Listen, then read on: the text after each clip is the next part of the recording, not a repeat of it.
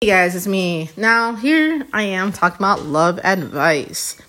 Do you guys have a boyfriend or girlfriend that plays Fortnite or Minecraft like almost every single day?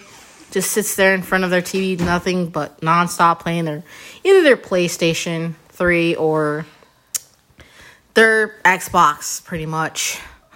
Well, let me tell you, I have a lot of my friends that struggle with that in their relationships. My friend Maddie, who's like a sister to me, her boyfriend Sean is always streaming on, not just playing his Minecraft and also his other games, but as well streaming on Twitch. Now, I've been meaning to tell him, Sean, get off your Xbox for once and pay attention to your darn girlfriend.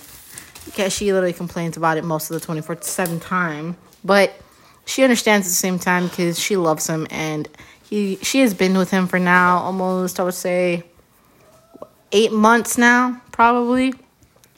But yeah, here's the thing, guys. If you don't pay attention to the people that love you, they will literally end the relationship if you continue to choose video games over them. Pay attention to your partners more often, guys, and they will truly love you.